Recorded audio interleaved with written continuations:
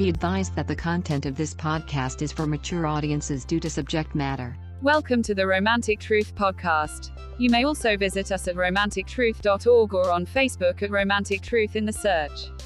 Now, without further ado, introducing Jorzen, the host of Romantic Truth from our studio in Las Vegas.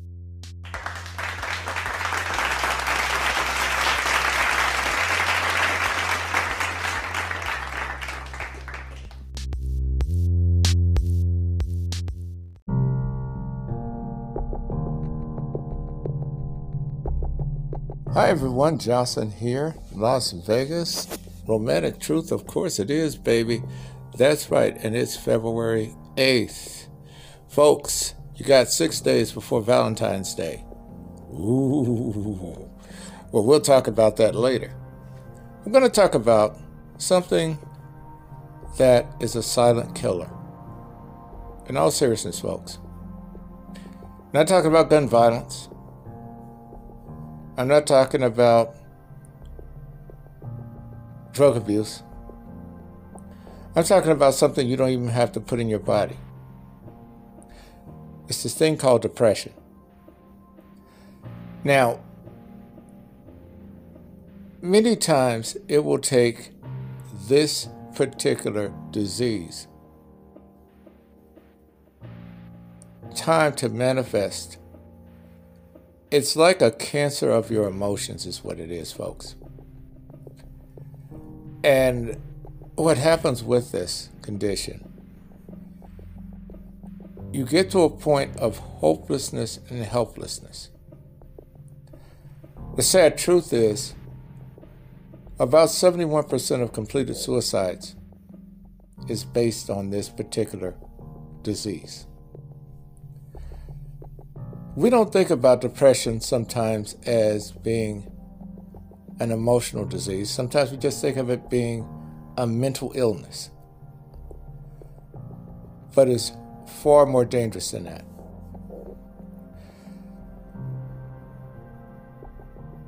It's a progression in a downward spiral. It could be based on a last hope that's failed from the perception of a person.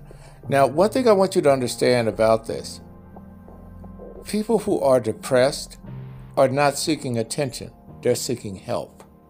When they tell you that they're depressed, they're seeking help. If they can acknowledge and recognize that disease, they're reaching out for help. See, the problem is there are a lot of people who struggle with this and remain silent. You see a lot of men do this. Recently, there was a young lady, gorgeous young lady, that was a lawyer. She was Miss USA. And she committed suicide. 29 years old.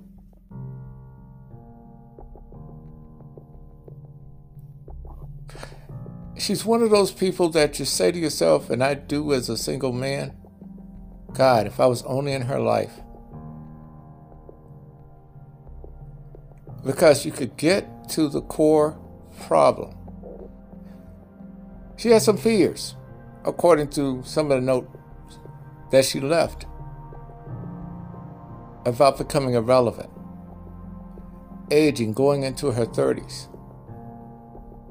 The pressures of stardom, the expectations, and see, what she needed was someone to get her out of that environment and that mindset. But see what happens when you start limiting your scope and you start minimizing your options. Depression taps you on the shoulder and says, well, I'm available. And then you convince yourself that that's the only way you have to go in life. I look at other suicides like Phyllis Hyman. She took her life at the Apollo Theater years ago. Concerned with these new artists that were coming about and how the labels had not put money into her for her career. People using her.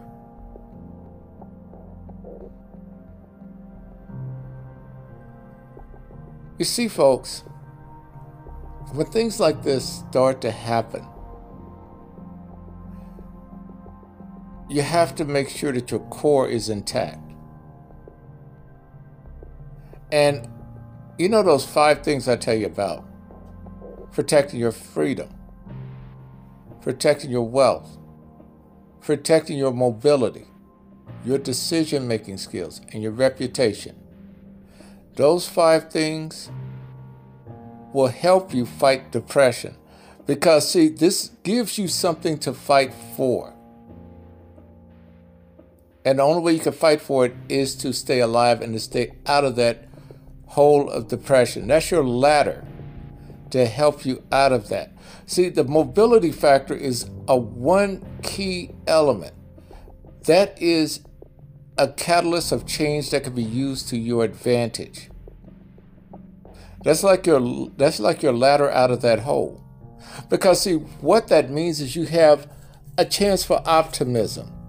You know, when some of you have been heartbroken, like the lady was in Flagstaff, Arizona. She had moved from Seattle because her boyfriend had broken her heart. And she moved to Flagstaff. Now, some people would have said, well, you know, you could have stayed right in town and dealt with that.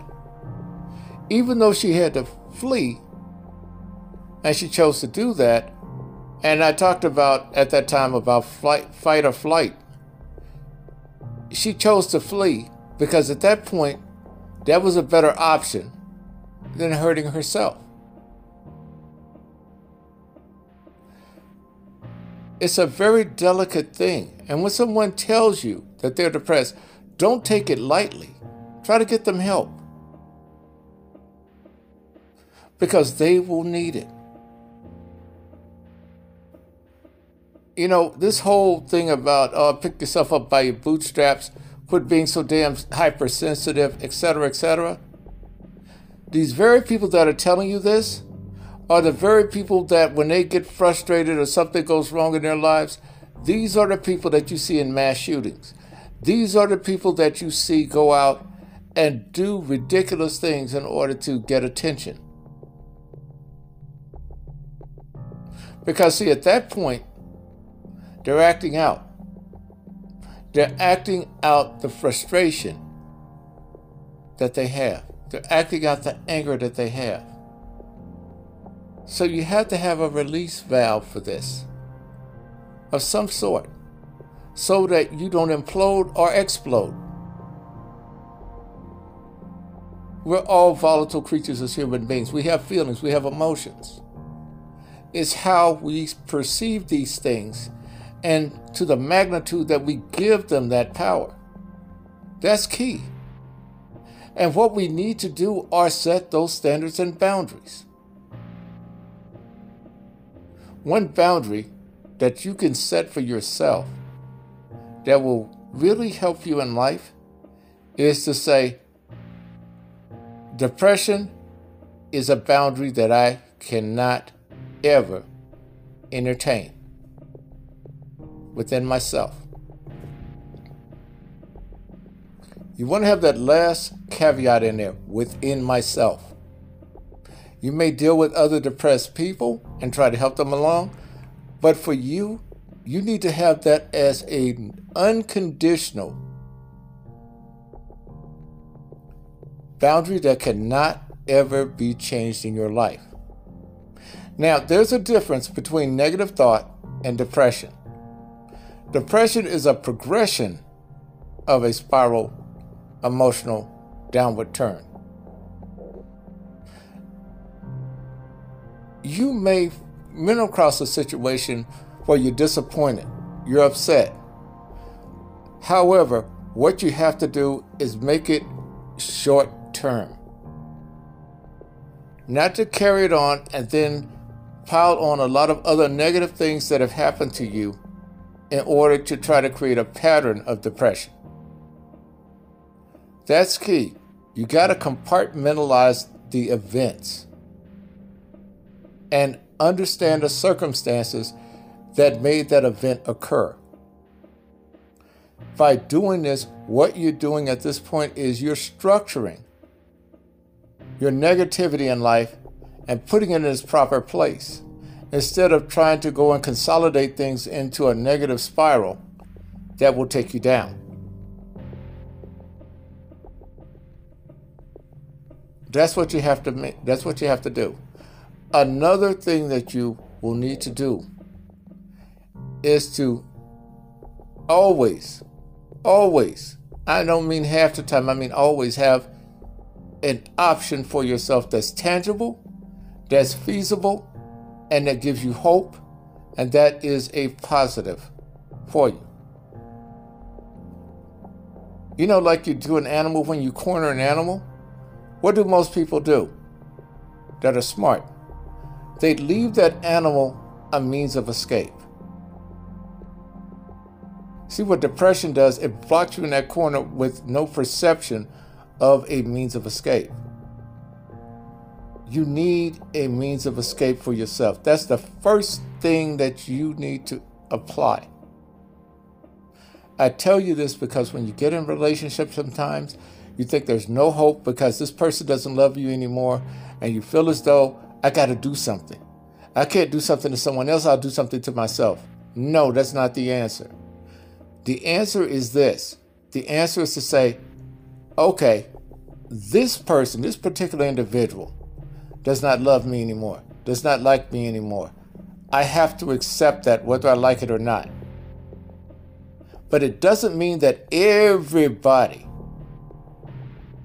4-point-some-odd billion people in the world, have the same opinion as this person. And this is what you have to do. You have to classify it as an opinion. The reason why you classify it as an opinion is marginal thought and not fact. Now, some opinions can be based on fact, true enough. A lot of the things I do here on this show, my opinions are based on facts. I go and give you references to all these different places and resources for a reason. But here is the thing you have to understand. Even though you have those facts, and say those facts are negative in your way, guess what you can do with those facts? You could take those facts, learn from them, and improve yourself to do better. That's your optimistic option. That's your out. You know, I hear a lot of people, when I used to post the facts on Facebook about how, you know, the African American community had so many women that were single mothers, etc., etc. I used to get a lot of flack for that. Why are you, and these women would write in, why are you bringing that up? Why are you exposing us to the white folks and telling them what's going on and what's wrong in our community? And then I tell them, well, first of all, 9 times out of 10, it was white people who pointed that out. Secondly, more so than anything, it doesn't matter what race the person was who pointed it out. There's a problem, it can be fixed. When you know what's wrong, you have the option of fixing it. When you're totally ignorant to it, you have no option. Because of one thing, you fail to look at what's really wrong. And so you continue what you've done time after time, generation after generation. So what would this mean with those negative statistics? We could do something to improve it. Now, here's the problem for some people. They may try to find a reason in order to not do anything. See, that's the hardest problem with us as human beings. We're procrastinators. What do we want to do? We want to work hard, become wealthy, and then sit on our ass. We want to work for 20, 30, 40 years and then retire and sit on our asses. That's what we want to do. Let's face it. If we didn't want to do that and wanted to be workaholics, guess what we would not need? Homes, a bed. We would just be 24/7 busting our asses. So we know that's not feasible. And we know that at some point we would have to be comfortable. So we have to be more realistic. This is the reason why I tell you, when you start thinking in that spiral direction of going downward in your thinking, this is when you need to reach out for a therapist. Someone that can help you, a counselor. At the end of this show, I have an 800 number. If you're suffering from depression, where you could talk to someone. Because see, here's the thing. You may have the perception of you not having any options, but you have more options than you realize. That's the reason why when these people write in, I tell them what their options are. They have choices. And see, that's the thing. And that's a power that you have that many of you yield and don't use. In relationships, sometimes you're depressed in that relationship because you perceive that partner as having all the power. Well, have you asserted your power? You don't have to get in their face and stand with them toe to toe. You can use your soft power. What is that? Just don't participate in the relationship. Pull back your emotions. Pull back your feelings. And by doing that, you will get attention. Women do it all the time, the silent treatment. Right? In order to underscore that there is a problem. Now, another thing that comes about too, with this sense of hopelessness, what you try to do in that spiral downward is to come up with every kind of excuse you can, because see, depression does not work without excuses in order to complement that spiral downward. You make up an excuse as to why you can't take those options, why you can't think outside of what's going on with you. Because in some ways you want to voluntarily lock yourself off. And this is the difficult part of dealing with that. I've dealt with a lot of depressed women in my life. Oh, there were smiles and giggles when I met them. We went on dates, had a good time, laughing, all kinds of stuff. And then you talk to them later on and they're almost silent. What's going on? I don't want to talk about it. Well, it must not be too bad. Why you say that? Because here's the thing. If it was that bad, you wouldn't have acknowledged it. So there is something that's going on. You probably don't want to talk about it now, but we need to talk about it. Can I get that promise from you? Well, I guess. And then you find out whatever that problem is, there are solutions for it. But people want to feel as though, hey, I got to keep this to myself. Now, for whatever reason, sometimes they're brought up that way. And some of the childhood trauma that they've experienced always kept them in silence. And so they were maybe taught to deal with their own problems. Have that stiffer upper lip. Ladies, this is the reason why men need a woman of integrity, so that they can be vulnerable with them, so they can emote, so they can tell them what's going on with them. See, let me tell you something, ladies. There are some men out there who really want to cry. And I know society thinks, oh, he's weak, he's a punk, he's this, he's that. No, let me tell you something.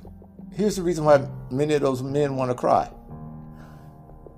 They may be on a job, may have been denied a promotion. They work their asses off in order to provide for you and the family. And they were denied that promotion because they were not liked. They didn't play the office politics. And in his mind, he's thinking I should just go up there and fuck everybody up at that job. But he knows if he did that, he jeopardizes his family and his life and his future. But he has no way of releasing that frustration. He doesn't want to seem weak in front of you by crying, by expressing himself, by emoting. Because society has this dumbass standard about men don't have emotions. Men can't emote. They're weak. They're not an alpha male, which is bullshit. Alpha males cry too. And what it comes down to, folks, is this. That woman that he can trust, who he can emote. And let me tell you something, ladies. This is where it happens. If his mother passes away, he's going to cry like a baby. He's going to need you there to comfort him. That's the person that knew him the best. That's the person that put him on this earth. That's the person that breastfed him in some cases. That's the woman that they struggled with in order to come into this world in some cases, where she could have died and he could have died. They have a bond. He's got to have a good woman that's going to understand that and not go out there and shame him in public about, oh yeah, you were crying like a bitch.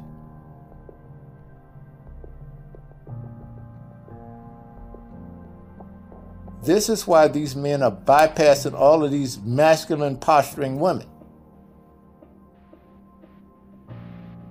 Because they don't want to have to be combative with them just like they do the men at work, just like they do the men that they work with every day.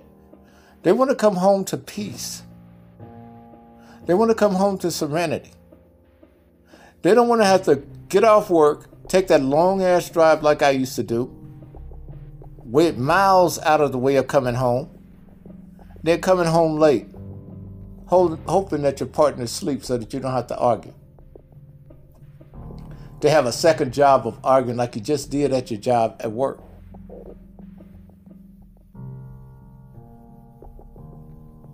This is why, ladies. They need a confidant. They need someone they could talk to openly about their feelings. And you don't perceive them as being weak, as being soft. All of this bullshit was marketed to us through gangster rap back in the 80s and is continued on. You got young men out there killing each other, killing themselves, trying to be hard, trying to act like that they want to be some kind of martyr in the streets. They want to be like a Tupac. They want to be like, you name it. You name the rapper. They want to be like him. For what reason? The only people that are going to remember him are a few people in the hood, and that's it, and then he's forgotten. After a generation or two, he didn't exist as far as people are concerned. You young men really need to start thinking about this. Some of you are dealing with depression right now at a very young age because the pressures of society is on you. You're trying to have a reputation out in the street. You're trying to have the finest girl. You're trying to have the nicest clothes. For what? By the next decade, all that shit you're buying and valuing is going to be outdated. That girl's going to be fat and pregnant with somebody else's baby, more than likely. And where are you going to be? And if you're locked up, what was it all for?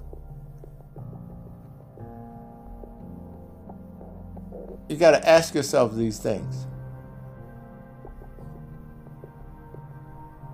You know, I was watching a YouTube video the other day and they were talking about, this one guy was talking about how many people he lost in his family. The names didn't stop over dumb shit. Sneakers, jackets, hats, girlfriends, beef with somebody else that they didn't really have beef with, beef with the social media exchange, foolishness. And they're dying in the street for nothing. And this young man was afraid because he was 29 years old and he said, I never grew out of this. I was brought into it, I never grew out of it. And he started to realize that's not him. But he wants to still have the credit of being in the hood, the notoriety of being on the streets. And what he has to understand is this: where you came from does not define you. Where you're going will give you a perception of who you could be. And what you have to do is come out of that mindset. I will tell you, as a black man, when I was in my 20s, I thought I wouldn't live until I was 35. I didn't think that a Klansman would kill me or somebody from the KKK or white supremacists. I grew up in Mississippi, Jackson, Mississippi. And I was thinking that whole time when I was little, they were a threat, true enough.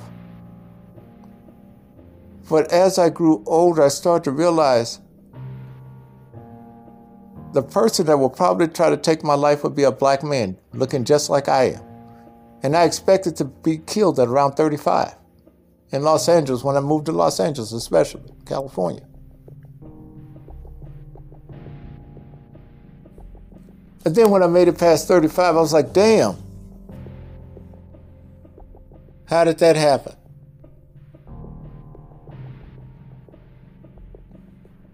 But what I had to realize was it was the people that I had to quit hanging around. I knew people that were doing dirt. I knew people that were pretty bad. But here's the thing. Guess what they did? They helped protect me by saying, you know what, dude? You ain't about this life. But I was their friends. But what they did, even though they lived in the hood, they lived in certain places in LA that a lot of people wouldn't go to. The one thing that they did do, they recognized that that wasn't for me to hang out with them in certain environments. Yo, dude, we're getting ready to do a little dirt. You need to go somewhere now.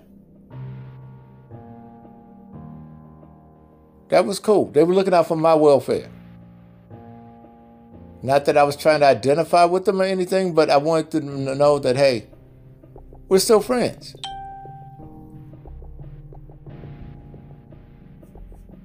I didn't go for no street credit. Hell, I wasn't no gangster. I wasn't no hard-ass dude out there, stacking up bodies and slinging drugs and nothing like that. By no stretch.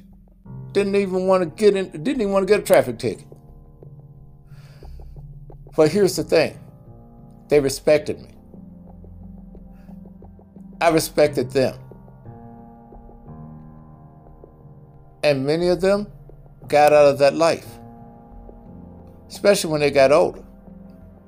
I had a friend of mine, when we both turned 35 together, we went and celebrated our birthdays. And he said, man, he says, I was dumb. I wasted a lot of my life. He said, you did the right thing. You went in the military, you traveled the world, and then you went on and got a job, career and everything, education. He said, what I did, I fucked my life off like the people in my past generations did. I didn't challenge myself. I didn't get outside of the spectrum and the mindset of what I was given. And in many ways, he felt as though he has failed himself and he had failed his ancestors. And, he started talking to me and he said, I look at it this way. My ancestors couldn't even be able to read or be able to go to a college or a university. And I set my ass out here on the streets, doing the dirt, going to jail. And I had this opportunity in my life to go and excel and to be something and be someone. And he used to always tell me, the reason why we never wanted to involve you in any dirt was because we saw that you were one of those guys that made it. And we were proud of you. And we didn't want you to lose out like we did. I told him, I said, well, I had kind of an advantage. I never was in the hood. I never grew up in abject poverty. Working class, yes. But the way I was brought up in Mississippi, you were no better than the poorest man in your society. You were his equal. So I couldn't turn my nose up to somebody just because they didn't have. Because in Mississippi, the reality of poverty was in your face every day. People dying and didn't have enough money to bury their relatives. People living in homes in certain out-of-the-way places like Edwards, Mississippi, with no windows and no doors on the front of the house. People not having toilets inside their home and having an outhouse in the back. And considered it an upgrade when they got a septic tank.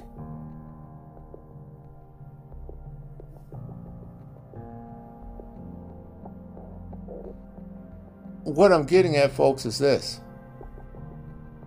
It's not where you come from. It's not what you had to do in order to make it to where you are. The thing is to go further than you are right now. To grow. That's the option every human being has, no matter where they are right now, no matter what situation they're in, they can grow out of it. I'm not saying this to blow smoke up your ass or anything. I'm telling you the truth. You have to really look at your options in life because you have a lot of options. A lot of them. Especially if you're in the United States. You have more options than most people have in other places of the world. That's the reason why they try to get here. That's the reason why they lied in order to try to get visas to come to the United States. Why do you think these people are overstaying to be here? Staying well past their student visas and their fiancé visas and all the rest of the other visas they have. They're doing that because they want to pursue the opportunity they didn't have at home. People want to marry so that they could be here.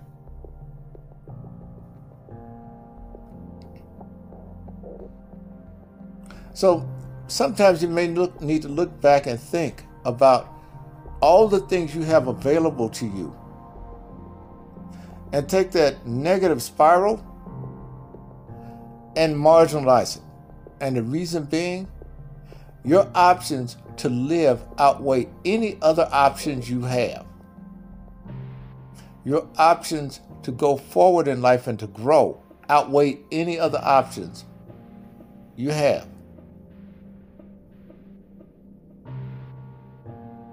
I want you to think about the scientists that used to go and experiment with things, and they just couldn't get it right. And what did they do? They didn't quit. They didn't say, oh, you know what? I'll never get it right, so that's the end of it. I'm just going to spiral into depression. No. What they did, they stayed in that lab until they got it right. Because that hope and that optimism kept them going. And this is the same thing you have to apply in relationships. You get set back in a relationship, don't look at it as a life-altering situation. I don't care what it is. You can come down with STD, you can come down with AIDS, anything, herpes, whatever. That still does not put you in that category of going into that spiral. You can still make it.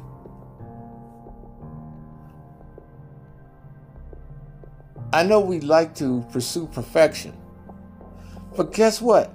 Sometimes we have to enjoy and relish our imperfections in life in order to go on. That makes us stronger.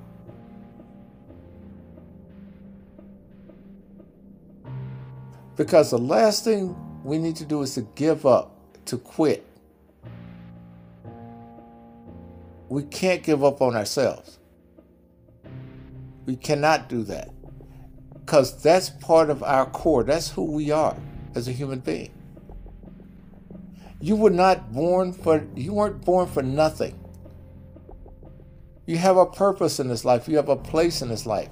There's a function that you are essentially fulfilling, even though you don't perceive it. Sometimes you have to challenge yourself to find out where you're supposed to fit in this world. Some of you right now have never tried taking an art class, never tried taking a math course, never tried challenging yourself in technology, never tried challenging yourself in medicine. You don't know what talent you still have that you have not even tapped into.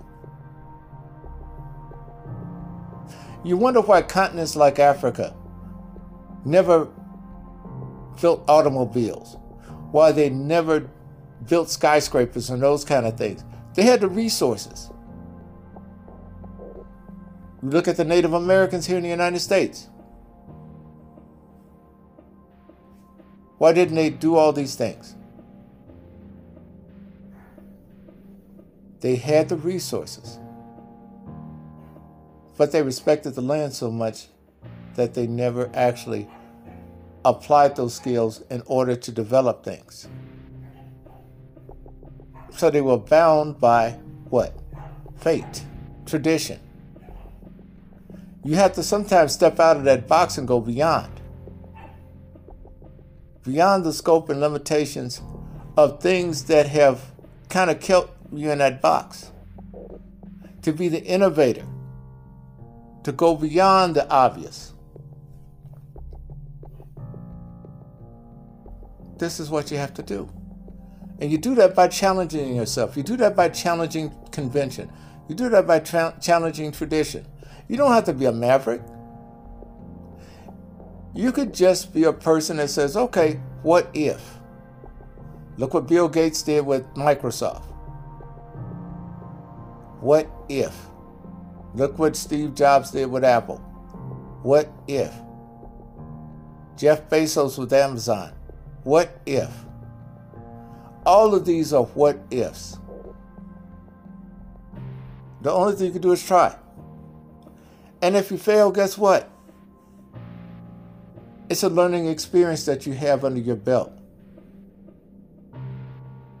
You know, when people go out and they write these books about how they became successful, guess what I don't want to do? Find out how they became successful. Why is that? Because many of those books don't tell you how they failed in order to become successful. This is the reason why I read the white papers and the studies on people that failed, what they've already tried that didn't work. Because first of all, that would save me the headache of trying those things that have already failed. So you go for the things that do work. You go for the things where you can start from a certain level and work your way up. But it all begins with you challenging yourself. Oh man, I don't need school. I ain't good in school. Have you tried? Have you tried taking English? I had a friend of mine that used to have atrocious English skills. When he would speak, it was like I damn near had to have an interpreter. And then one day he said, you know, I'm tired of people looking at me funny when I speak. He went to college just to take an English course, an English 101 course, basic English composition. He began to love it. He began to master the English language. He began to study. And this guy could write some poetry that would kill a horse. Then he started writing things such as screenplays. Then he started writing short stories. And then he started learning more words and learned how to speak properly, which helped him immensely in his career. Helped him with the better caliber of female that he started to date. He was no longer dating these women that were cussing every 5 minutes.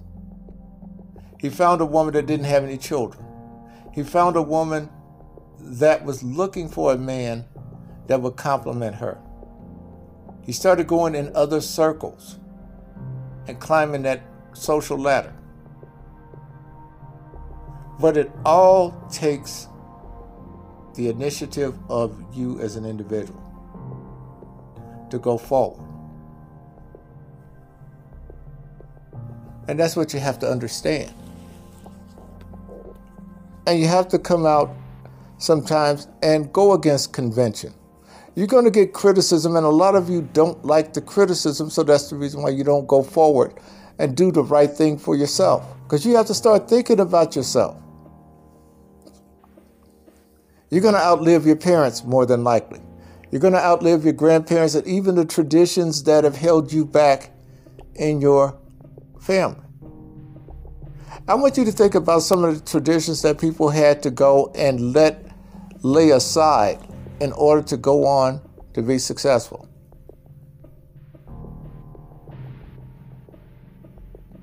They've had to put it aside in order to make it.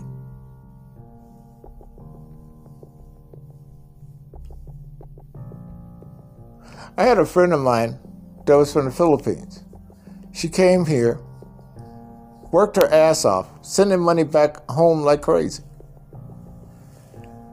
And it got to a point where they kept asking for more and more money to be sent back. Well, what that did, that reduced her lifestyle here in America. It made it very difficult for her to survive. She had to take on a second job. And then later on a third. And then one day she says, I've been financing my family and extended family back home for all these years out of tradition. But I never got any benefit from it. I would go back home and they would still ask for more money. And then she started realizing how many people she was supporting back home besides her mother and father. Sisters, brothers, nieces, granddaughters, and all nieces and all this other stuff. And it got too much for her. And then she started tightening the rope and said, I'm only supporting mom and dad.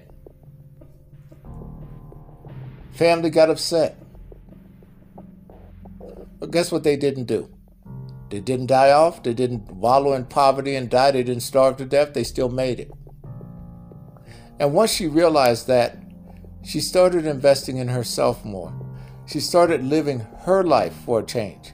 She started actually starting a family and moving up that economic scale. And still took care of her parents. But what was happening during that time, she was overextending herself. Where a lot of people at home didn't have to work. They were living off of her. She got tired of being a mule.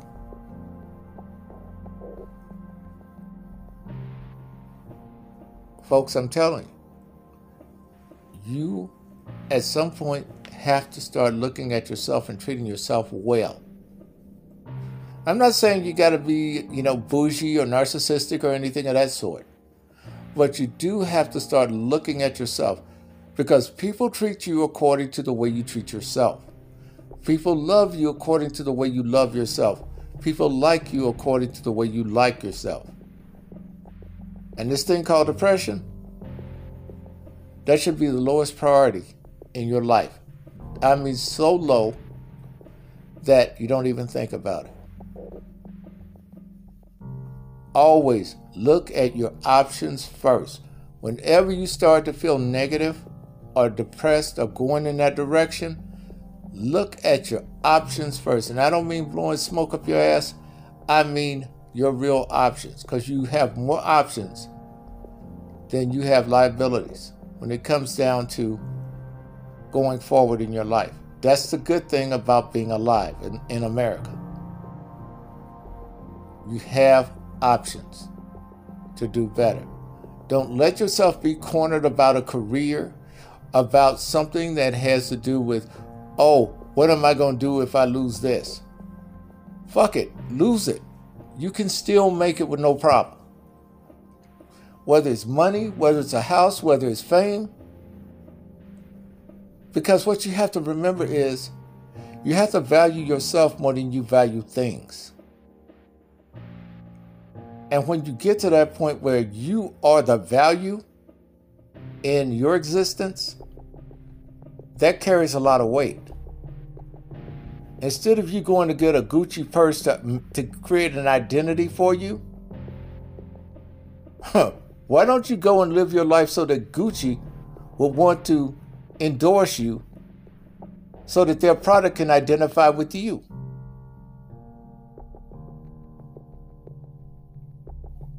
See, I used to always think this, and the reason why I went to some concerts, but I didn't go to a lot of them, and the reason why was, my philosophy was, well, so-and-so wouldn't pay $80 to buy a ticket to see me. They wouldn't come into my house. They wouldn't go and get dressed. They wouldn't go and spend their gas to come see me. So if I went to see them, I would be doing just that. There's no reciprocity. That's what I'm getting at. I got to go, pay for parking, pay for gas, dress up, stand with a whole bunch of people, see you perform. You don't acknowledge me because the crowd is so large. I will come out better supporting you by buying your music. If I wanted to go to your concert, I'm just going to see you, and I take that as an expense, and I'm not expecting reciprocity for the most part, right? But to do this on a continual basis,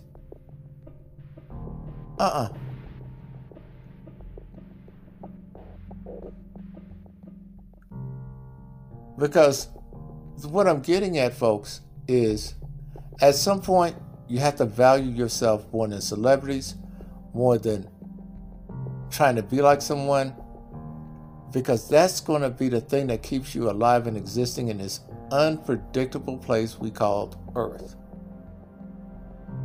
We have shit out here that could eat us alive. Literally. Siberian tigers. All kinds of shit. Diseases. We got a disease right now that's going around, a virus that we don't even know what the hell to do with. We're playing it by ear, getting vaccinated all the time because we don't know what this thing is capable of doing. So what you got to do is to protect that core value and that value within you. I can't stress that enough. And you have to make a commitment to yourself. And that commitment is, I'm going to try to live no matter what. You make that commitment to yourself, trust me, you will figure out a way. All of those emotional challenges, you'll figure out a way to weave through those in order to get up. We fall in a lake. What are we trying to do? Get to the surface so we can breathe, right? Same thing here. That's what you're doing. You're just trying to bobble to the surface so you can breathe once again. Because as long as you can breathe, you still have that opportunity. You know the old saying, oh, there's nothing between us, only air and opportunity? That makes a lot of sense. Because there is opportunity always in optimism. More in a moment, folks.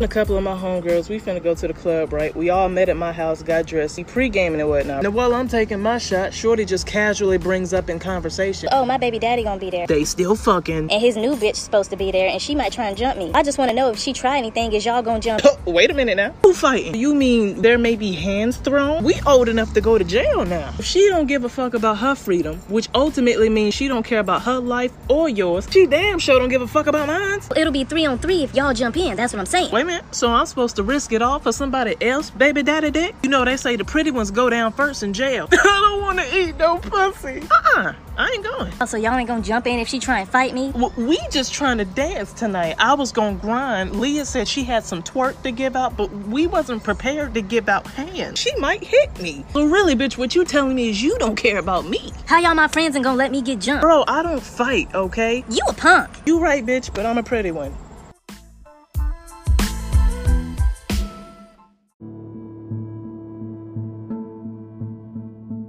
All right, let's see what we have here. James out of Burlington, Vermont.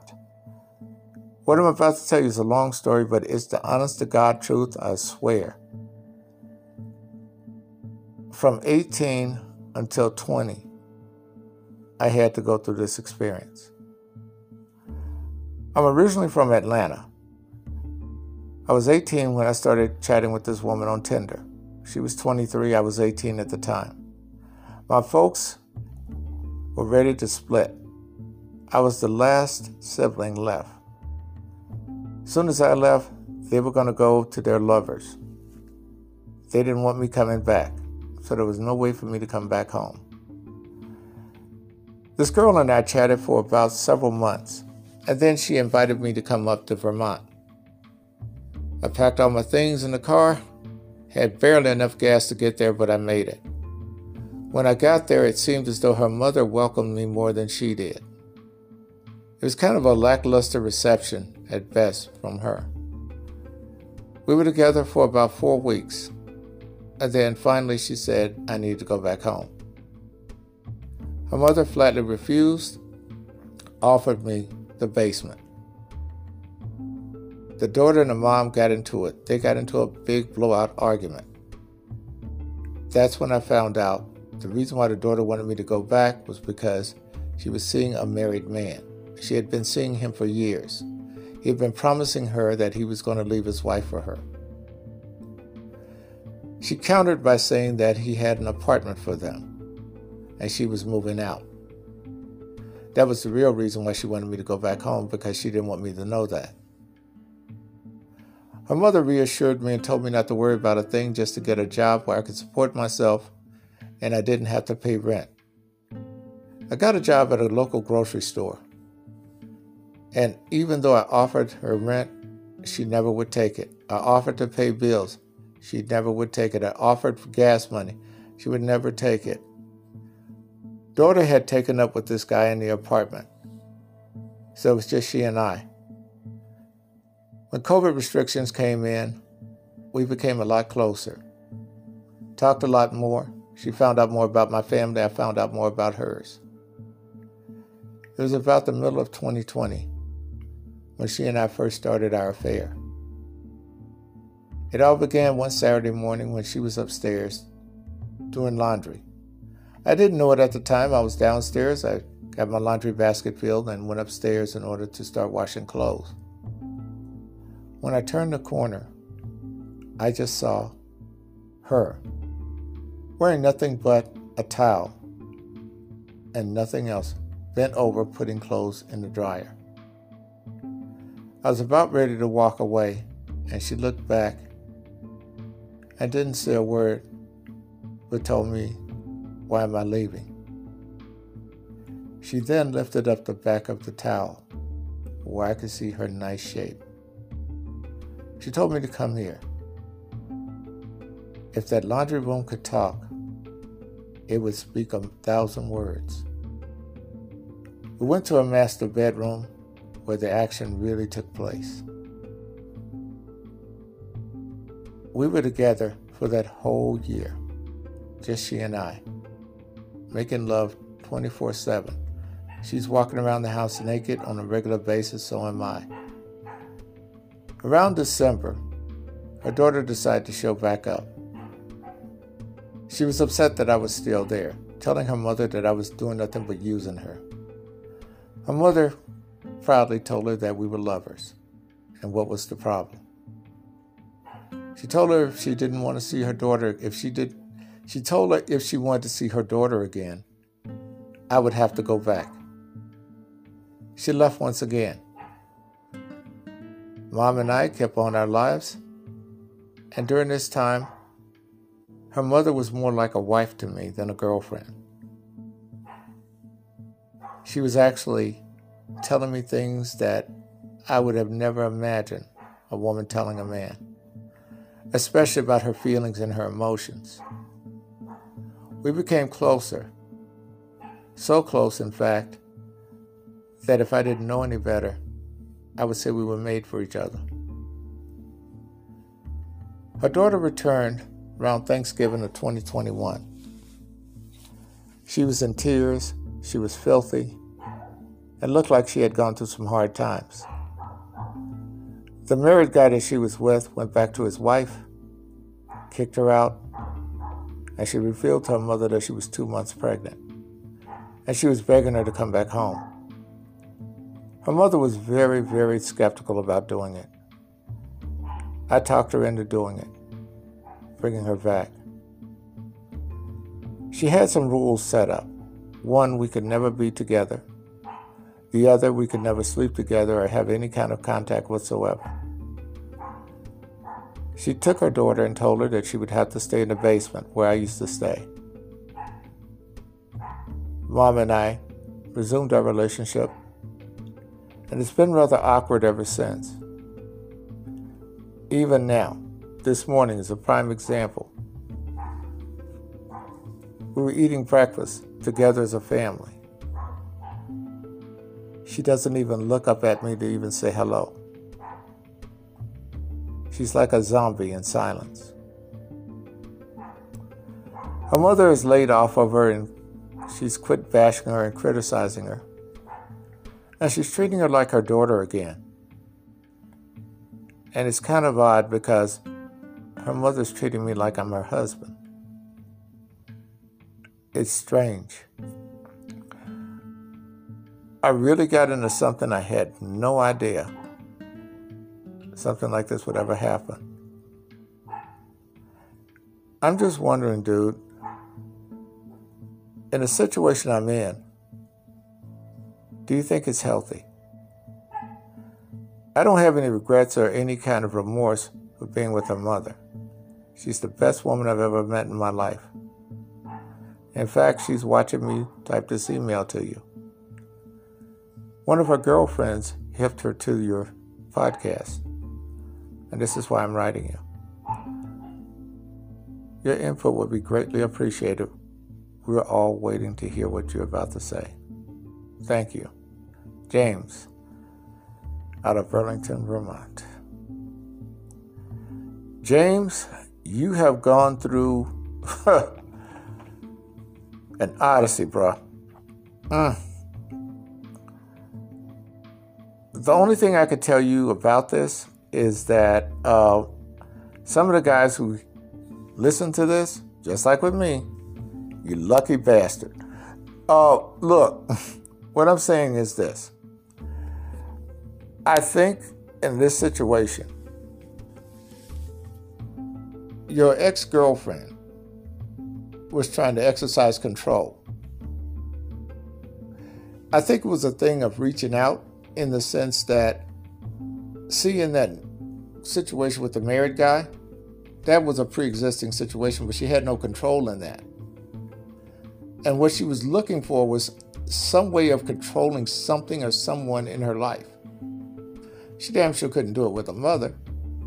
So what was the best thing? Get a guy that's, correspondent. Somebody that's at a distance.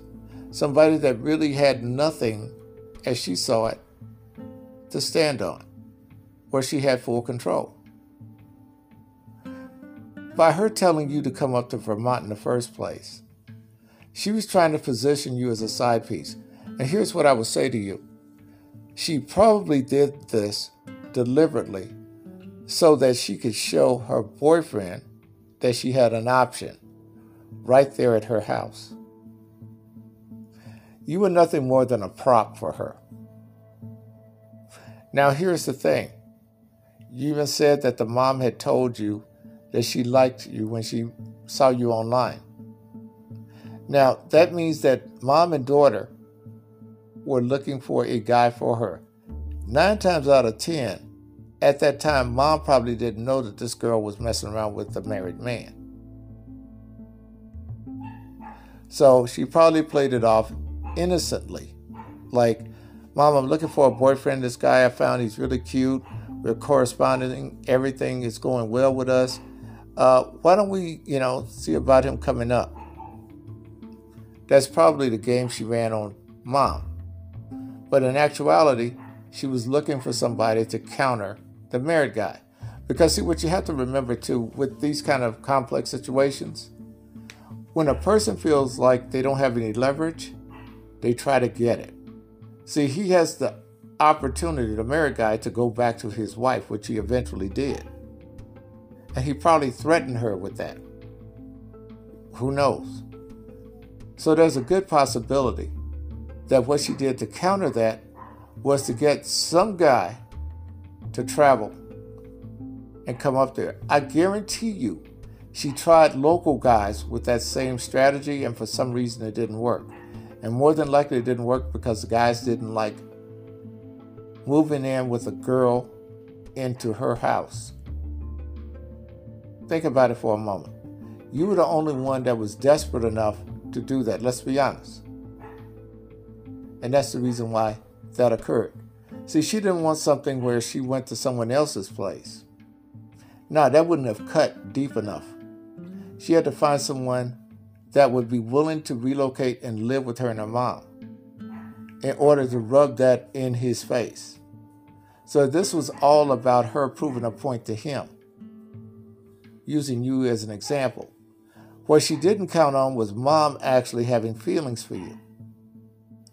Those feelings her mother had for you started from when she first saw you. And then after she had that time with you to get to know you even better, she liked you even more. That's why she wasn't fazed. And I'm willing to bet you that was out of the ordinary for her to walk around the house like that in a towel. She did that deliberately because she was going to go and she was going to consummate that relationship. And she thought the best way to do it was the way she did it. Now, I wouldn't be surprised if she even strategized on when you would probably do your laundry. She was hoping that you would come up there and see her like that. That wasn't by accident. That was deliberately. Once she did that and got you in that bedroom, she probably gave you the best sex you ever had in your life. And she probably told you all these things that she had admired about you. She was unleashing her inner self and those feelings. And being that she's done that at that point, she fell in love with you. And so at that point, the daughter couldn't have done anything to get you back. There's nothing she could have done. See, the mom apparently knew at some point that the daughter was messing around with a married man. I'm sure that came out. I'm sure it came out even before they had that argument. I would not be surprised. And that was a rift that had been going on that pre-existed before you got there. It wasn't something that just happened after you got there. Mom had some kind of inkling. And I want you to think about another thing. Mom wanted to give you the red carpet treatment when you got there because Mom was having you in her sights for the longest. I don't think this was a conspiracy between their mother and daughter. I don't think that at all. I think it was a rivalry. Now, since you are now with the mom, the daughter is rather contrite and she's just trying to redeem herself. What I expect to happen is after that baby is born, things are going to change. Mom's going to be grandma. You're going to be granddad. I don't think Mom's going to marry you. I think what's going to happen here is that the two of you are going to wind up being her support mechanism for her to go out and get a decent man. Now, here is the problem. I know what the temptation is and what Mom's afraid of. Mom's afraid of the two of you hooking up again. She's going to make damn sure that doesn't happen. Because Mom wants you. Plain and simple. The daughter doesn't have any leverage to complain about your relationship now. Her hand's in the lion's mouth. You have now got more favor and more clout than the daughter does. She burned her bridge with her mother. Now, I'm sure the daughter's probably giving mom guilt about taking her man, that kind of thing, but she's probably looking at it from the standpoint that you were never mama's man. I mean, mama's saying that you were never her daughter's man because she was already out there with someone else. Now, it's interesting, nothing was brought up about your girlfriend's father. So I'm assuming that they were divorced or she was widowed or something of that sort. You didn't specify. So I can't elaborate on that. Don't know. But I'm sure if he's still alive and around, he would probably have an issue with a 40-something-year-old woman being with a 20-year-old guy. Especially under the circumstances that actually made this relationship come to fruition. You have a complex situation, man, but I will tell you, you landed on your feet. You got a supportive person. And now there are a couple of things that I would point out to you also.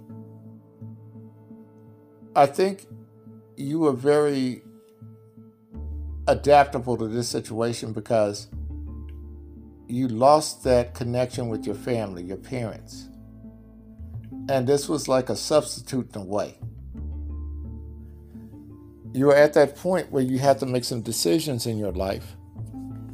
And fortunately for you, this woman came into your life who's older, more mature, that could let you find comfort in that decision. I noticed that you talked about you only had options to join the military, go to college, or something like that.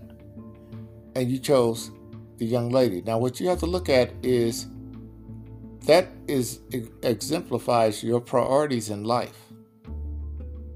And what does that mean? It's exemplified with where you are now.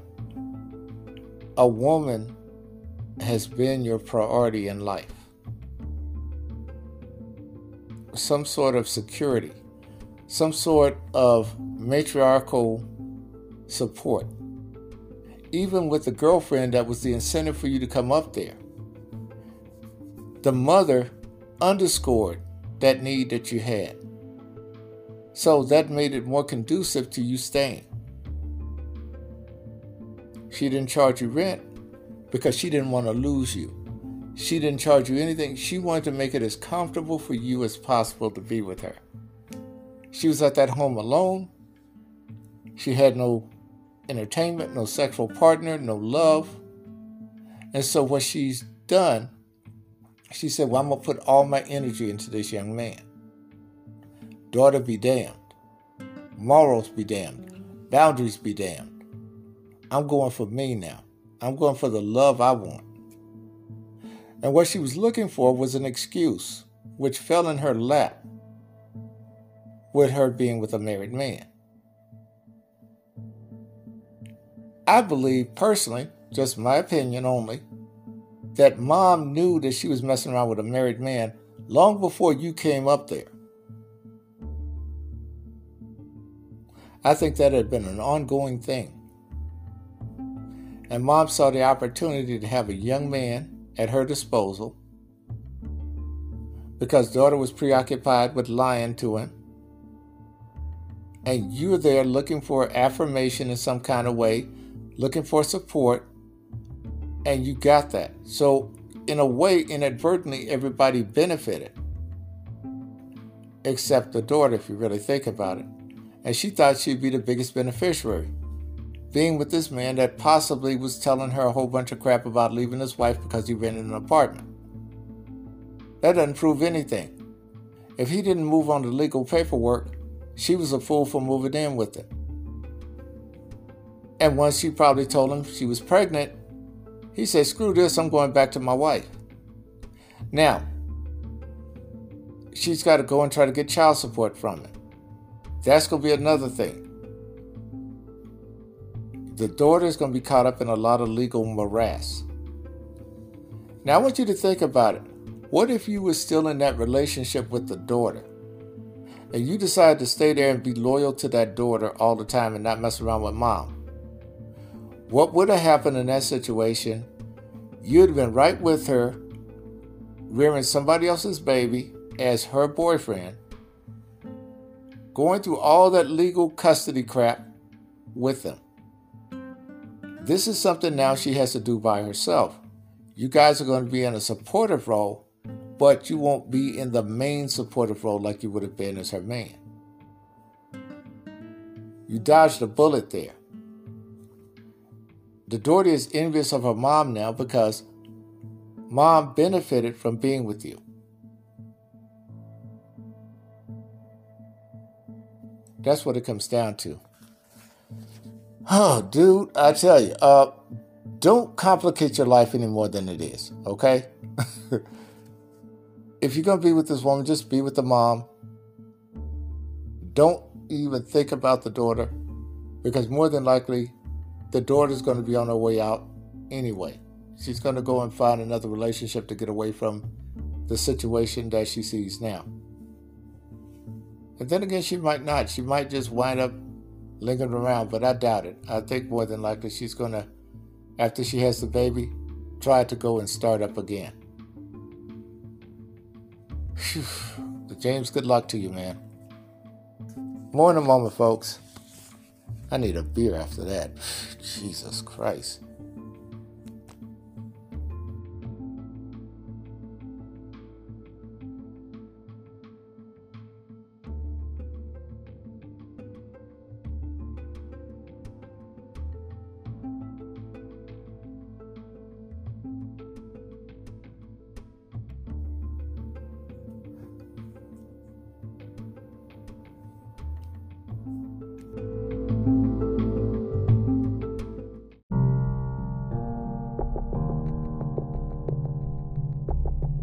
Now, I want to expound on that last email from James. One thing I want you to understand, folks, boundaries are very important.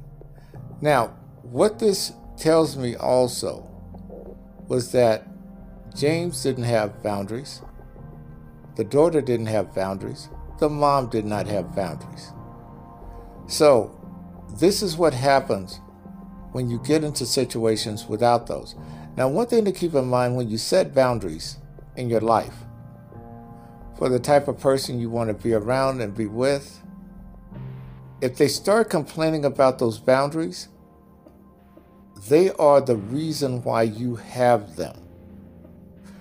A person who can respect your boundaries will accept them.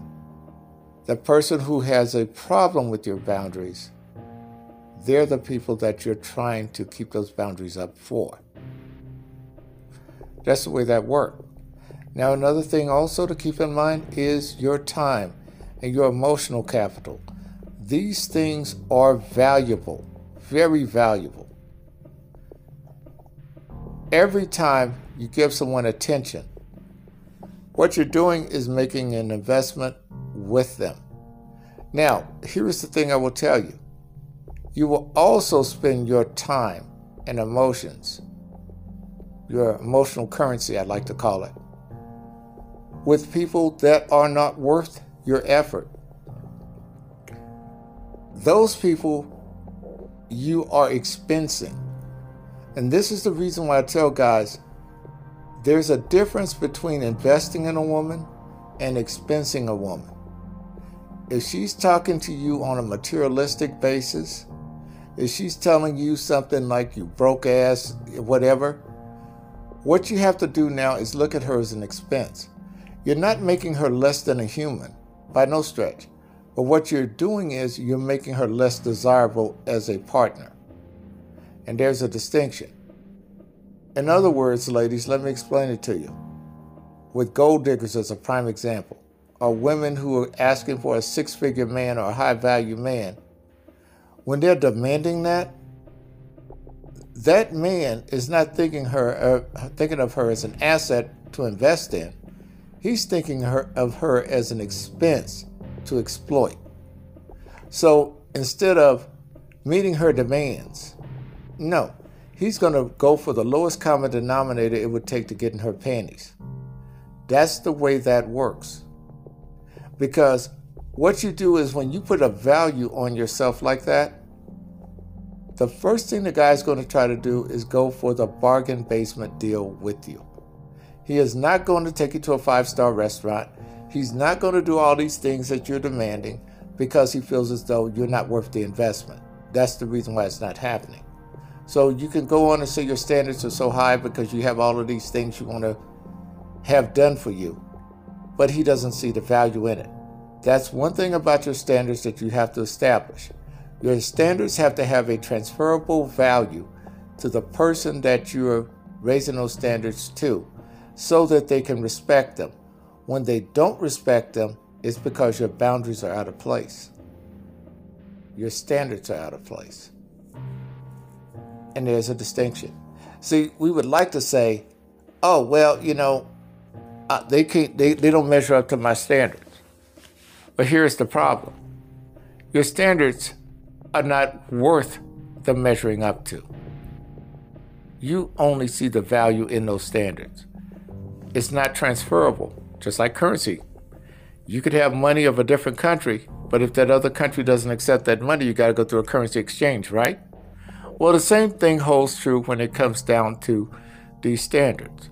They have to be something that's convertible, something where you could go and set it and someone else honors it. When it gets to the point that they're set too high, then they're devalued.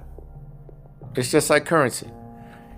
Take, for instance, if the US dollar, if they said, okay, every US dollar is worth $5 now. Well, that would sound good in theory and that would last for a couple of months or so. But what would happen is the United States at that point would have overvalued their currency, which means that countries that had a lower rate would benefit. It'd be hard to export American goods because they'll be too expensive for the foreign markets to buy. You, as an American citizen, could not afford things at that rate because things would be ridiculously high. And so that would mean that countries like China and the rest of these countries would make a killing off American consumers because they could get their product in the market for a cheaper cost. This is what happens when people overvalue themselves with their standards. So you want to keep your standards in moderation where it's convertible, understandable, and reasonable with another person.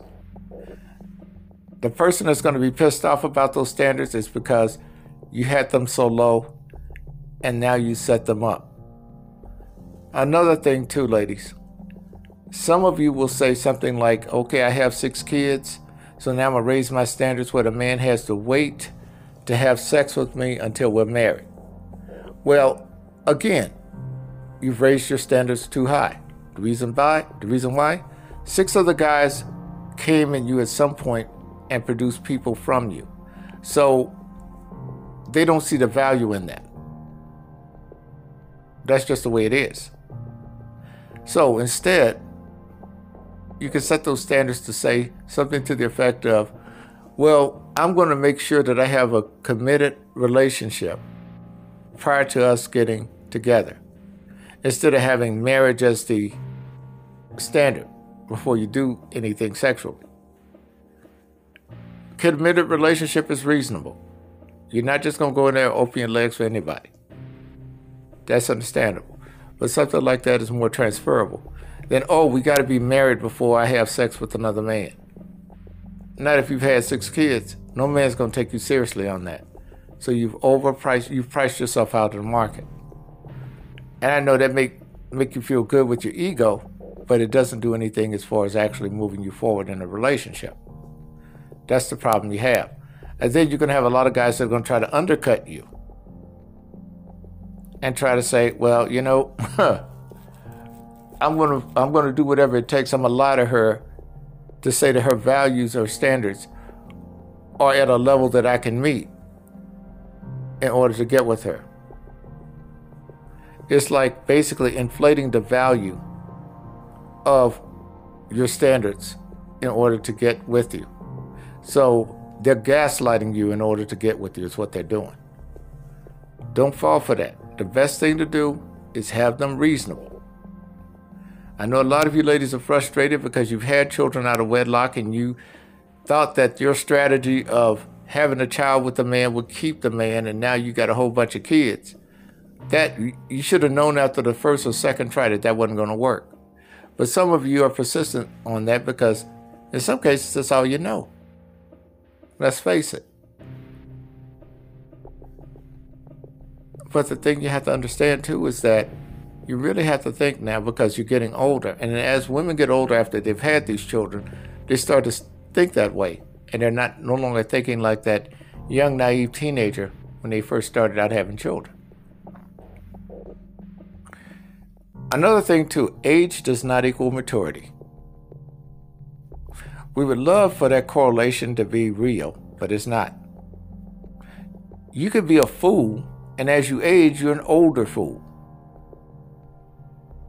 Because if you don't learn from life's lessons and from your experiences and just stay adamant with the way you believe, that does not have to be proven, by the way, you could still make the mistake over and over and over again in order to support that belief. Sometimes belief costs you. Because, see, you don't have to qualify it, you just have to believe it. And it costs you friends, it costs you opportunities, it costs you, in some cases, wealth, success, and prosperity as well. Especially if you believe in the wrong thing or believe in the wrong philosophy and it's not working. People run into this challenge all the time. You have two biblical scholars. They argue about certain things in the Bible, certain interpretations of it. That's a constant thing. People quote scripture, some modify the scripture, some want it to say what they want to say when it doesn't say it at all.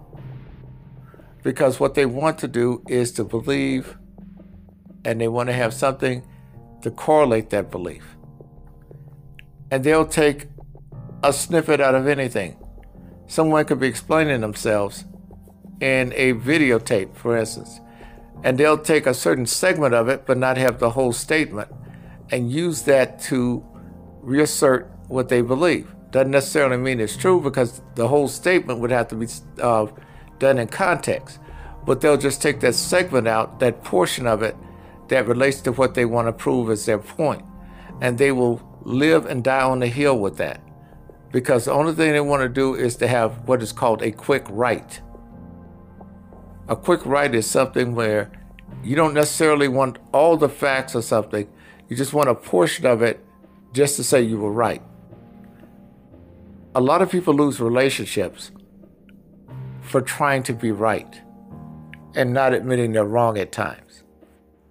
They lose friendships. They lose opportunities for jobs. You look at World War II. Hitler had all those Germans, all those generals around him, and he wanted to go into Russia. And a lot of the generals knew better. Some of them tried to sabotage the plans to go into Russia. And they knew that that wasn't going to work, but he wanted to be right. And of course, we saw what happened with that. Sometimes you can try to be right so much and believe that you're right that you're so wrong that no one ever respects you again. And this is where you run into problems. And then you become defensive about being wrong. And you try to make your wrong a right. You know, it's an example like, as I told you, when I posted those stats on Facebook that time. And all these women were arguing with me, well, that ain't so, because in my community, ain't that many single pregnant black women. Yes, but if you look at the overall spectrum, besides just your community, these statistics are correct. Because they feel as though it's embarrassing, so therefore they feel as though it's wrong. Well, your feelings are not validated by anybody but you. Data and statistics are validated by more people than you. So you're the only person that believe that until you find other people who believe like you do. And then you have what is called groupthink. And with groupthink, you don't really need statistics or any kind of tangible data to prove anything. You can just think that way, and then you go out and you find things that support your argument.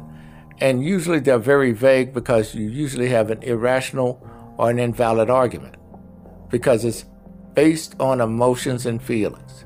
And emotions and feelings will get your ass in more trouble than logic any day. The guy robs the bank. Well, I'll give you an example. The fool that was on Facebook doing a live that robbed the liquor store, that put all the hundreds that he had stolen out of the liquor store on the coffee table by his pistol and his Hennessy, bragging about how they went in there and got their money and they got paid and all of this stuff, not realizing that one of the people who knew them contacted the police while they were doing a live, and the cops came to the door and locked them up.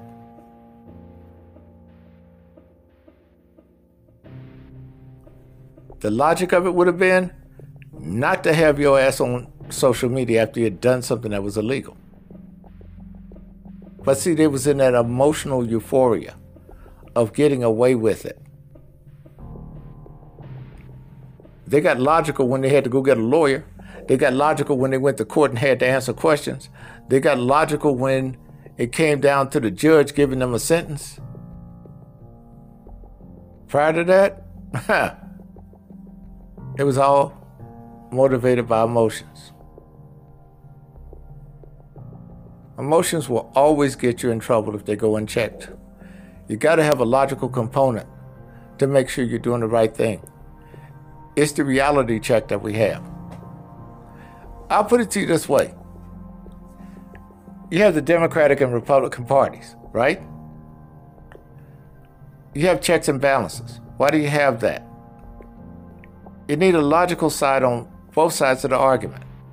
Republicans say, oh, we need to give big businesses a little bit more and deregulate so that they can go and make more money so that they could hire more people and give more jobs, right? Democrats say, well, wait a minute now.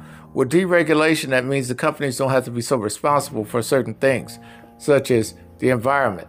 They don't have to be so responsible, such as employee rights, those kind of things. And yet, on the other side of the equation, the Democrats want social programs.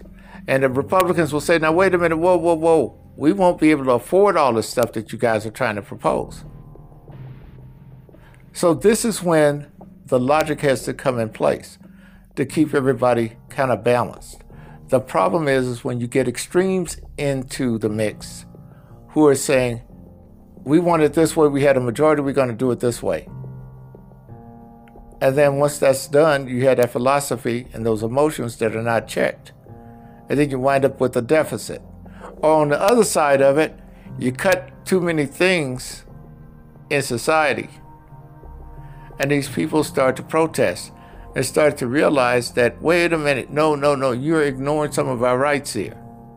So on both sides of the equation, there has to be checks and balances. Well, the same thing works when it comes down to you dealing with relationships.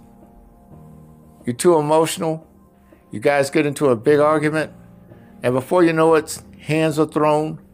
Now people are locked up. Now the logic of how much time am I going to do comes into play.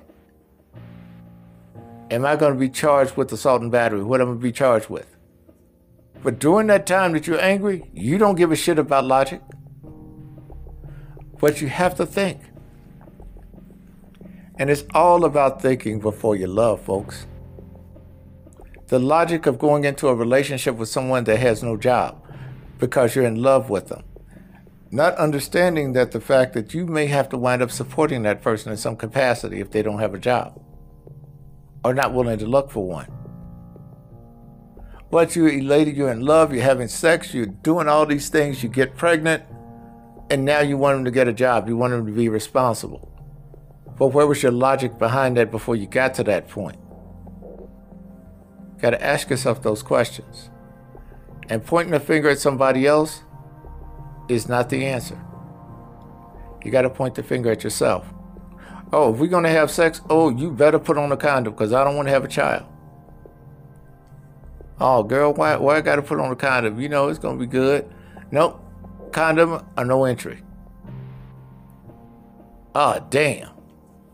That's a standard that you establish for that person. They don't meet that standard, they don't get access. That's the way it goes. That's the way it goes. And I've had it in reverse with a woman. Why are you putting on a condom? Why are you using spermicide? What, you think something's wrong with you? You think I'm diseased or something like that? I know when my period is. I know I can't get pregnant. I'm not taking that chance. Oh, so you're saying you don't trust me? No, I don't. Why not? Because you may say one thing emotionally. Your body may say something else physically. Your body may say, she thinks that she's not going to get pregnant. I got an egg sitting right here waiting for some sperm to get in it.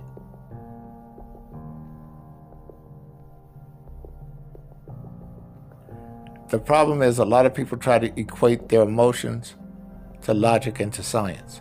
And this is where they screw up every time. And before you know it, they find themselves in predicaments and situations that are ridiculous.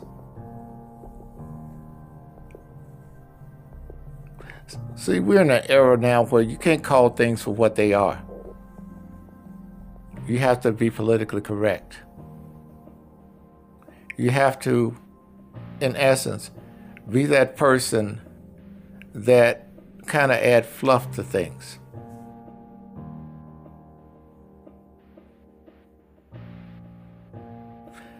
I remember one time a transgender woman asked me, a friend of mine, asked me, why don't you consider being with a trans woman?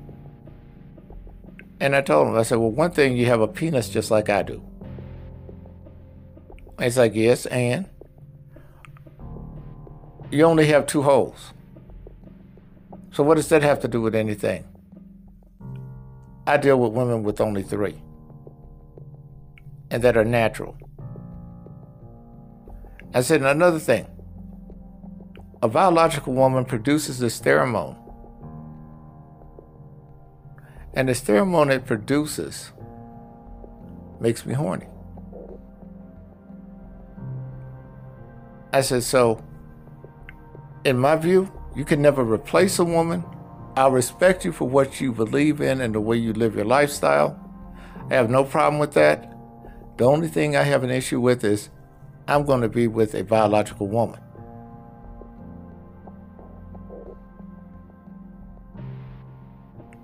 Plain and simple. Something that comes to the factory, already with the equipment. Not something that has to be manufactured or rearranged after birth. Now, this is not a knock at the LGBTQPAI community at all. It's just a preference. I respect them. I respect their lifestyle. I respect what they do. But one thing that has to happen also is to understand that they will never have universal acceptance.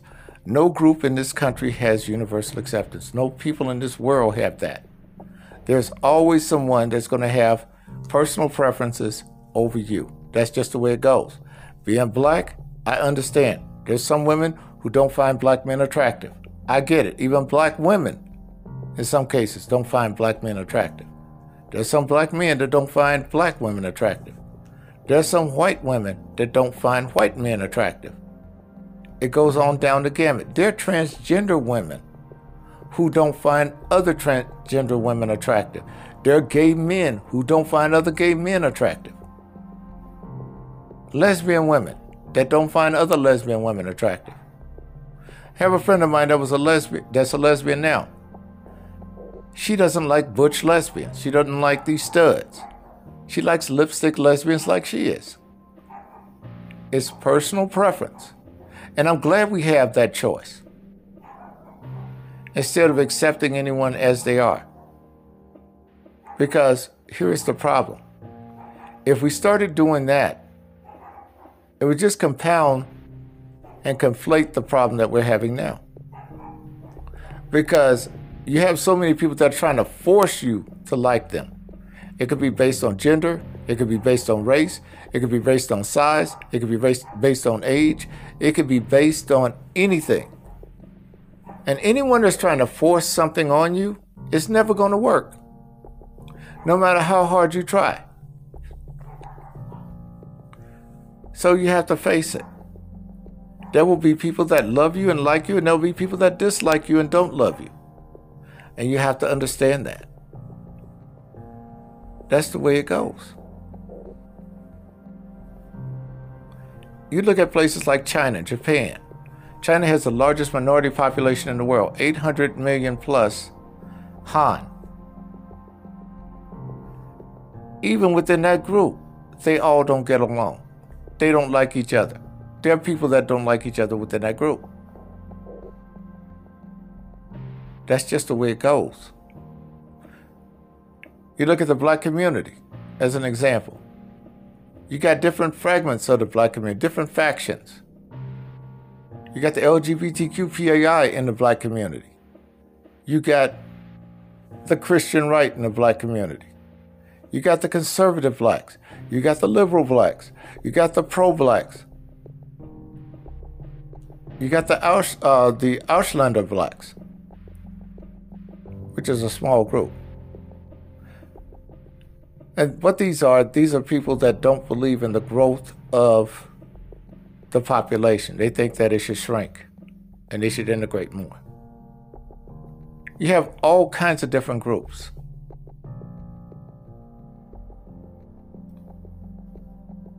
You have blacks that operate on behalf of white supremacists. You have whites that operate on the interests of black extremists, pro-blacks. So you got a big cauldron of people in one country, a mixture of all types. People that don't want to be associated. You got separatists who don't mind black folks being free and doing whatever they want to do as long as they don't come into their community, as long as they don't come into their families. You have other ones that are moderates who want to just be fair and not be all for blacks and minorities, but then again don't want to be all for whites either. And they sit on the fence. So you have a various level of different type of groups. Extremists on both sides, the liberal and conservatives. It's a hodgepodge of people. Now, in a lot of countries, you don't have that, at least publicly. They have to stay in private with the way they feel. And what we do sometimes, we have the misimpression that many of these people that are in these other countries are not diverse like we are. Well, their diversion is repressed. But if they were free and they had the internet, guess what they would do? Be just like the United States, with all the diversity and everything else. But the reason why they don't is because of the way everything is clamped down on social events, on the media, and all these other things. That goes to places like China, Burma, places like North Korea, and even Russia to an extent.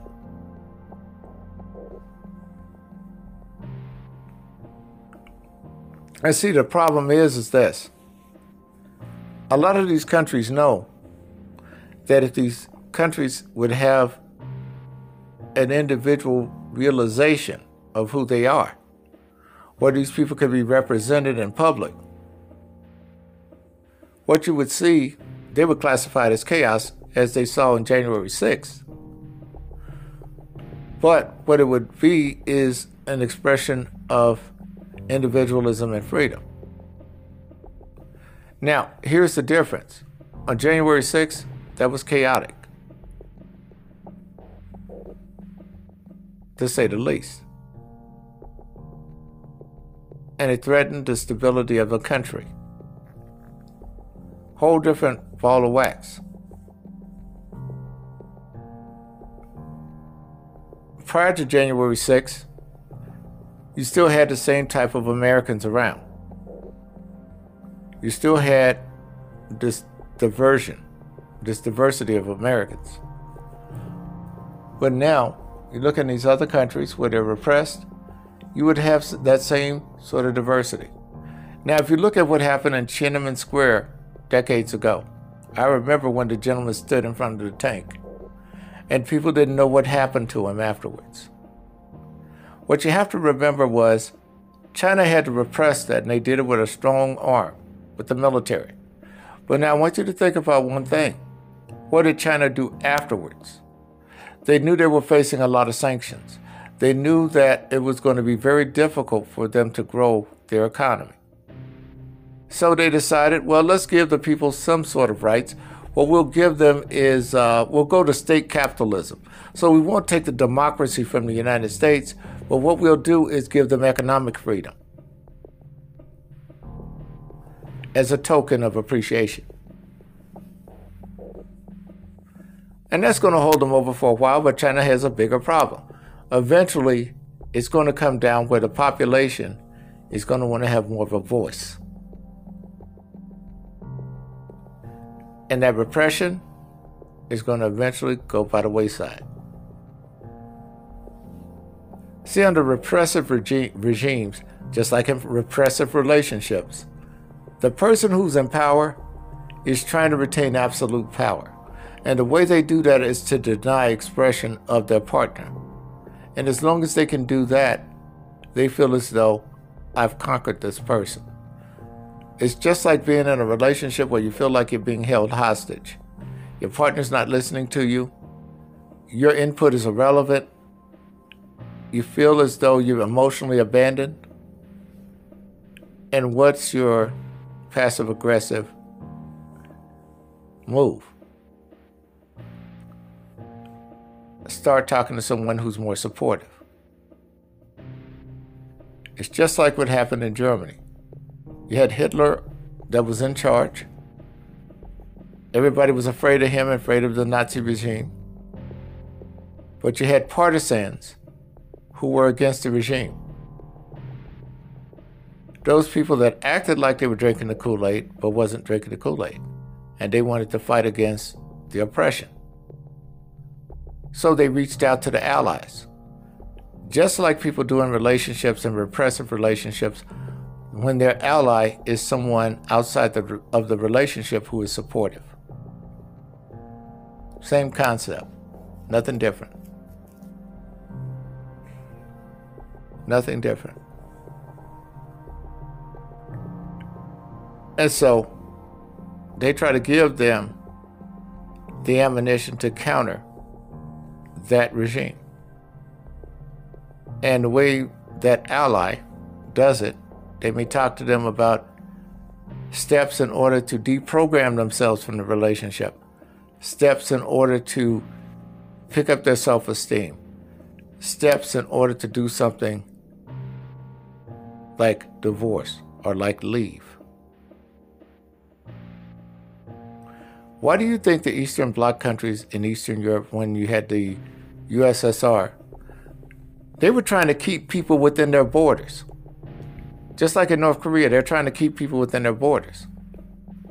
The people want to be out of it. They're running away. And they do that for a reason. And the same thing happens with people in dysfunctional relationships like this. They're trying to escape, trying to get past the wire of that relationship, trying to get past the guards and the search towers, trying to get past the minefields that they have to go through in order to get out of that relationship. That's what they're doing. Like the lady in Berlin, in East Berlin, that was trying to run through the barbed wire and cut herself up, got caught up in there, and she made it to West Berlin.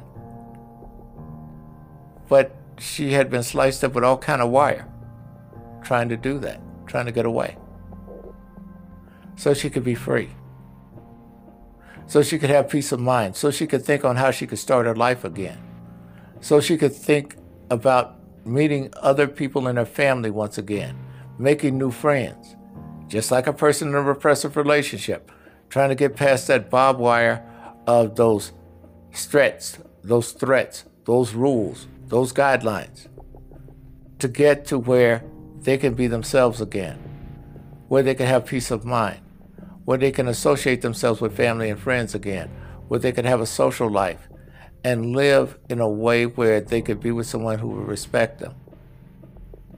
It's the same mindset and concept.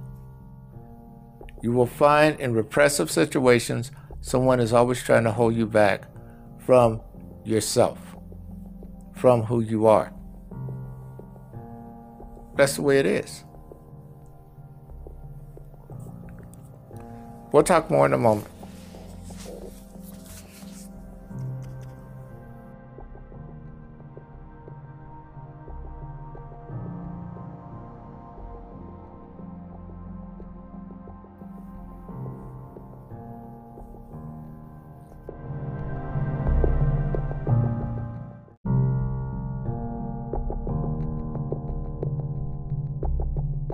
So I'm washing my ass, and I'm washing it very fast, and I just got my nails done, and they were so pointy. Do you know that I stabbed my asshole?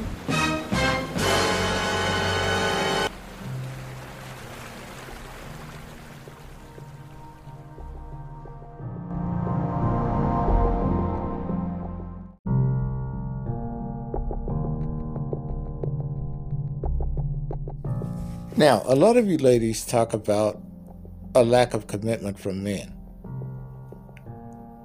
And you hear this more from women than you do men. And sometimes you wonder why.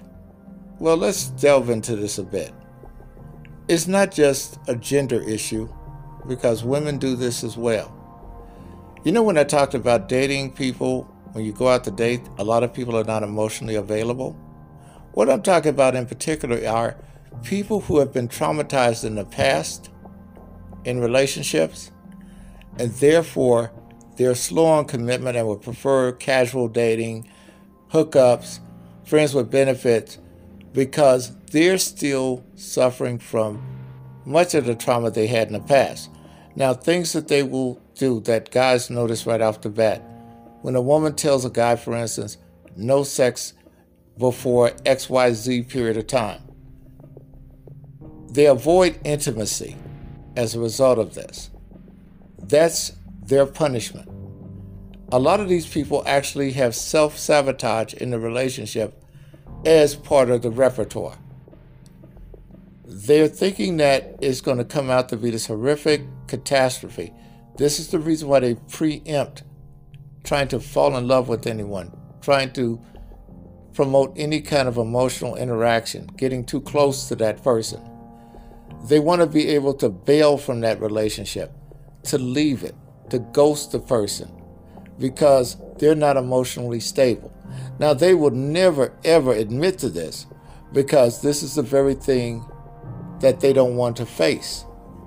And so this is the reason why a lot of you guys wind up having to go through hurdles and stuff, because even though that woman's asking for a commitment, you look at her actions and she's got all of these rules that are in place about no sex before a year, before I get married, and all this stuff.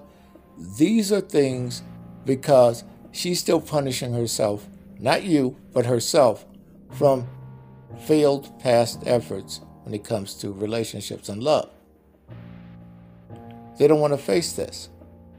They look at it from the standpoint, well, if I get in this relationship, it's only going to lead to us breaking up. So, therefore, they become very cynical. And in that way, it's like a protection for them. It's like a guard. Well, I know this is not going to go anywhere, so let me put up my emotional defenses. But they're still grappling with something from the past. And in many cases, they don't realize it. Now, as you go through relationships, you'll notice different degrees of this. They'll start out by saying, not talking about sex, not talking about intimacy, that kind of thing. That's because they've been burned and used before. That's all that is, fellas.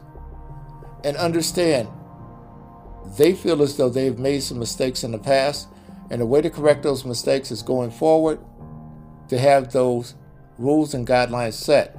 Now here's the downside for them. They will wind up being more alone than being with someone.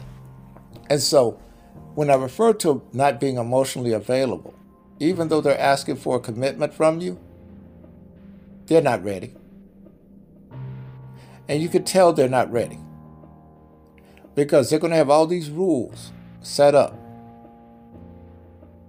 And a lot of those rules are based on insecurity. A lot of those rules are based on their lack of judgment and poor judgment in the past. There are some people out there right now on dating sites that don't even trust their own judgment. And this is the reason why they're not getting involved in relationships. Because they're afraid it's going to wind up like the last one. Or they're afraid it's going to wind up with them being hurt.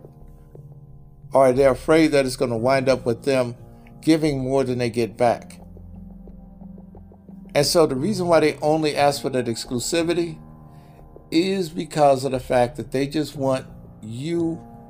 And when they want you in this situation, this is what you have to watch. They want you so that they can do whatever they choose to do in it in order to make them feel better about the poor decision that they made before. So in other words, even though they know that the script is going to wind up being sabotage in the relationship itself, they want to have some modicum of control of how that particular situation winds up. Because, see, failure is their best friend. They know this. And what they're going to do is try to avoid that failure symbolically, but emotionally, they know they're headed down that path. And they want to be the first person to be emotionally unavailable, to go and to leave the relationship when they feel as though they've been in it too long. See, the whole thing is, it's about proving to themselves that they could be with someone else, committed to them, but not going to the point of actually giving of themselves in it. This is more or less like a test run for them. And these people will go through this. And then when it gets to the point of intimacy or making a decision to be closer, they end the relationship right there. That's their out.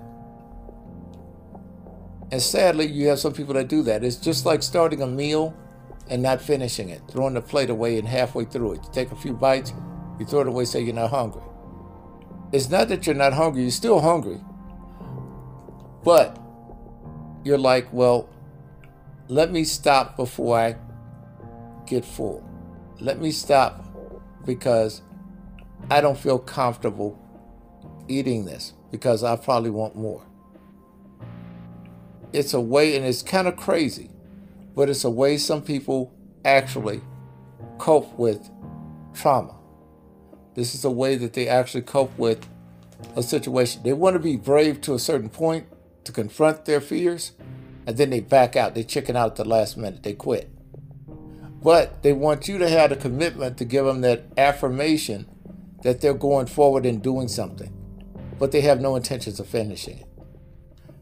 I can't tell you how many people have ducked out on people after a couple of dates because when it starts to get serious, they dump it. Now, another safeguard that people will use, friends with benefits. They will come in with conditions like, don't get serious about me. We're not going to get serious about each other. We're just going to go on and do what we want to do. The reason why they do this is so that they can just set up a scenario for their carnal needs. They probably didn't have sex in the first relationship or the last relationship. And what they're going to do is make that the focal point of this one. Yeah, the camaraderie and the friendship is an attribute, but it's not the full focal point of the commitment or relationship. Because what they're doing is compartmentalizing their pain. Well, my boyfriend, he never wanted to touch me in the past relationship because we argued all the time. I don't want the complications of arguing in this situation. I'm just going to go for the sex. So we're going to be friends with benefits with no commitment, with no emotional ties. Now, the problem with most people is they get involved and then they start getting comfortable. And then they want to change up. Hold them accountable if they're in a friends with benefits relationship.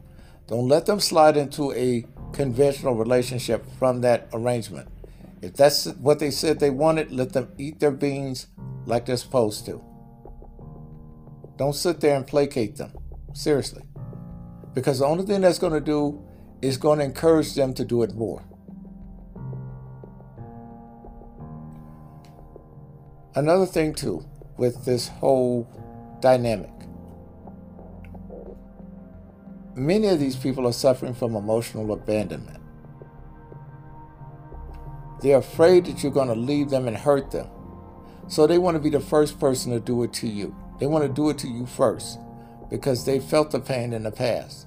So that's the reason why they want to go and drag you into a bullshit relationship and not make the full commitment, even though they ask you for one. That's just to make them feel more secure.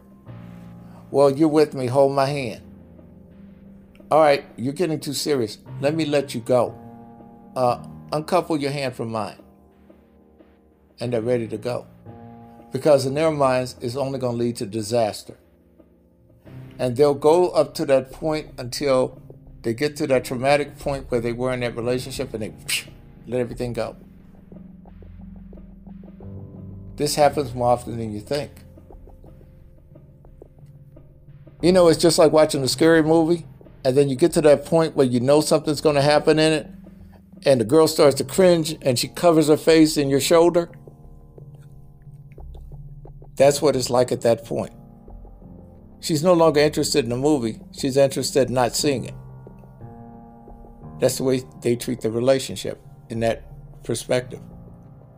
So you want to keep that in mind. Now, what that means is that if you got into a relationship with this person or these type of people, and you go and you give your emotional capital to them and you invest in them, the only thing you're going to get out of that is disappointment. This conflates that thing where you're thinking, okay, the only thing I have to do is just do the right thing and we could go on with this relationship, but I'll just go and do all these different things that are required to in order to appease this person. But then you start to realize that no matter what I do, it doesn't do it because they're sending me mixed messages and all of a sudden they ghost me. And then they're asking, well, what did I do for this relationship to dissolve like that? And what's the answer you usually hear? Oh, nothing. I'm just not ready yet.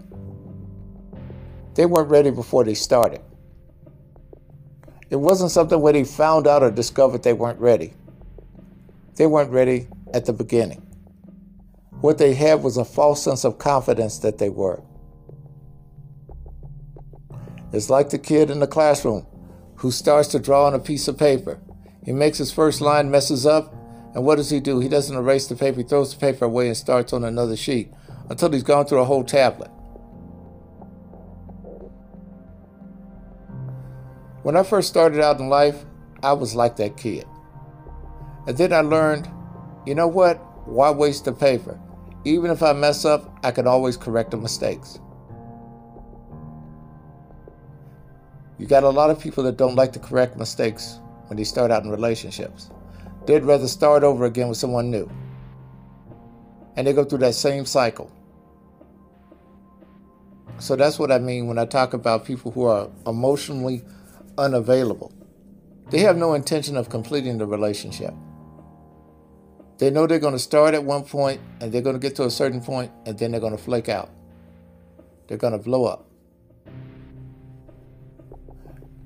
Especially if they were in a relationship where the only thing that kept the relationship going was sex. When it comes to intimacy, they're out. Because what that's a reminder of was in the past relationship, the only thing my partner was interested in was sex. So in this relationship, the first thing they're thinking is sex is going to be the first thing that this person's going to go for. So therefore, when we get to that point, we're out. I'm done. It could be emotional commitment. That person asks for an emotional commitment from you, and they claim that they'll give you one, but when it gets to that point where they have to give one, nope, not ready for it yet. Now we'll be friends. We'll be friends with benefits. because that's going to tie me to you, and I'm not ready for that because I'm not ready to be hurt again. Because they see it's going to play out just like the other relationships. Now, how do these people get this way? It's because they've been repetitively participating in that same pattern of behavior. So these people are prone to fail in relationships, no matter who they're with. They're going to always blame the other party as being the problem, because that's their cover. But they are the problem, because they haven't resolved a problem that still lingers. See, what a lot of people don't realize, just because you end a relationship does not mean that the influence of that person that hurt you has gone away. In fact, that person still has that control over you years, decades later. We even see this evident with kids who had been abused as children, and when they become adults, they have certain patterns of behaviors that are triggers that stop them from growing as adults. Same thing applies when it comes down to triggers in relationships. Men and women experience this. The man who doesn't want his wife going out with her girlfriends because his last girlfriend was going out and going over to the girlfriend's house and meeting other guys. So therefore, that's a big insecurity for him. When she starts talking about going out with her girlfriends or having girls' night out, he ends the relationship. For that reason, they do it. Because that's an area of sensitivity that they care not to experience or go through because they've been traumatized in the past. More in a moment, folks.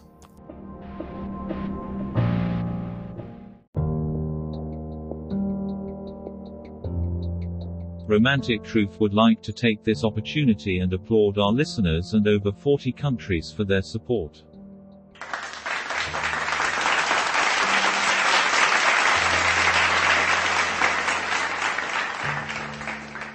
If you need someone to talk to in regards to help, you may contact the National Suicide Prevention Lifeline at 800-273-8255, available 24 hours.